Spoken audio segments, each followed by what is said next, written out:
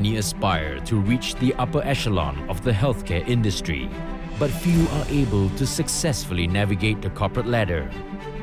As Asia becomes the world epicenter of the healthcare industry, C-Suite Partners sits down with international healthcare executives, asking the tough questions and unpacking the personalities of the top industry leaders. Welcome to the boardroom.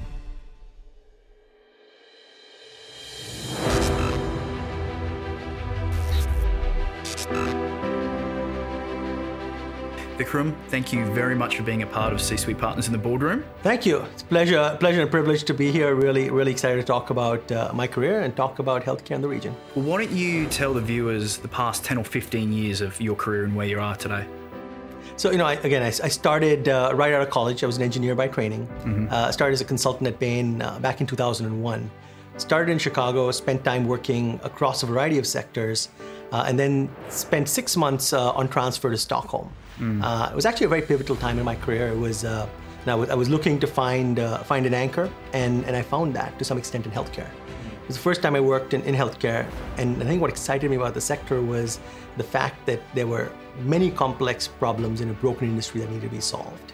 I came back to the US, took 2 years off to go to business school, studied healthcare at Wharton, came back to Bain in New York as a part of our healthcare practice. And then about 8 years ago, had the opportunity to come to Asia for what was meant to be a year, to focus on helping grow our healthcare practice.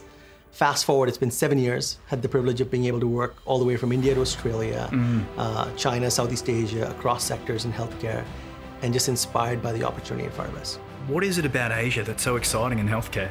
Everyone is focusing on Asia in the past probably 5 years, but the past 24 months, it's really picked up momentum. What do you think that is? Look, I think it's a combination of things, right? It is, from a macro perspective, 50% of global healthcare spending growth, $2.5 trillion of healthcare spend growth will come in Asia in the next decade. People are getting older, people are getting sicker, and there's a massive gap that needs to be addressed. And so I think what's been exciting about Asia is Asia's following a path that's very different from what's been taken in some of the Western markets. A lot of innovation is coming out of China, a lot of innovation is coming out of India, Australia. And when 10 years ago we were told a client to look at the US as a benchmark, today more and more of our American clients and European clients want to understand what's happening in China, want to understand what's happening in India, because it's that disruptive form of care which they feel will be the future. Why do you think healthcare has so many challenges in terms of operations? Because what you've seen in probably, mostly hospitals, it's just so many moving parts. What do you feel is the biggest challenge that hospitals face in this region? I think it's a couple of things. Again, a lot of hospitals as they emerged in the region, there was a very massive emphasis on growth. And so it was about being able to put the bed capacity out there, and hope drive the business to to run itself.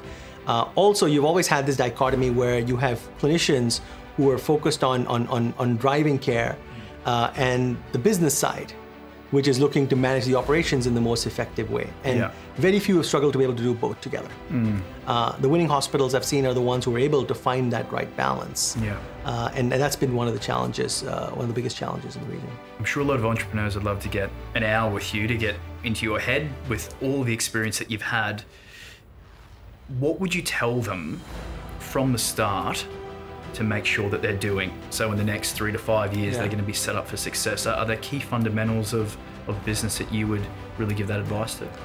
It's a couple of themes, right? One is, I think you have to embrace this insurgent mindset. And the way things were done before, not the way things will get done in the future. I think in healthcare in general, you also find people who are very risk averse. And so being able to embrace new models of care, new models of funding. Again, the solutions that have worked in developed markets will not work here. We cannot afford to spend 17, 18, 19% of GDP on healthcare. And so having that conviction and leaning in more to disrupt a little bit. I think the second thing is investing in people development. Like most sectors in healthcare in the region, healthcare too has a massive talent shortage. And there is a war for talent. Once you're able to attract good people, the line starts, so people Yes. trying to poach them. I think the third piece is, and which is something that's really fundamental to healthcare overall, is just always staying on mission. We operate in a sector where there's always a balance between patients and profits. And it's very easy to skew in one direction or the other. But recognizing that they're synergistic and being a sustainably profitable organization to be able to serve more patients and delivering really, really good outcomes and great experiences to patients to, again, support the profit. I think finding that balance is important. Simple. What about in terms of maybe a mistake or a regret that you've had over the past 10 years of your career? Look, I think I've made several mistakes over time, right? And I'm a big believer that growth over time can never be linear, right? There's always ups and downs. And I've looked back at all of these setbacks, frankly, as a learning opportunity. While in the moment, they were, you regretted them, you were frustrated, but then as you look back, there was a lesson in each one of these. And I think some of the biggest ones, the theme I found was people. Was underestimating the people challenges in being able to overcome, to implement a solution of some sort.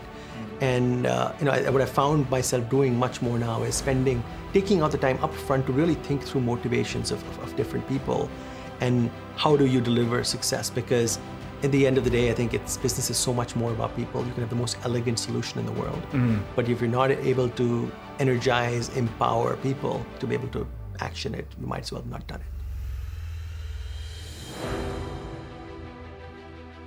Tell me about the biggest problem a client's come to you with. Companies that are growing rapidly, but their systems and their hardware and software have not scaled. You need the systems and processes in place, but at the same time, you don't want to become a bureaucracy.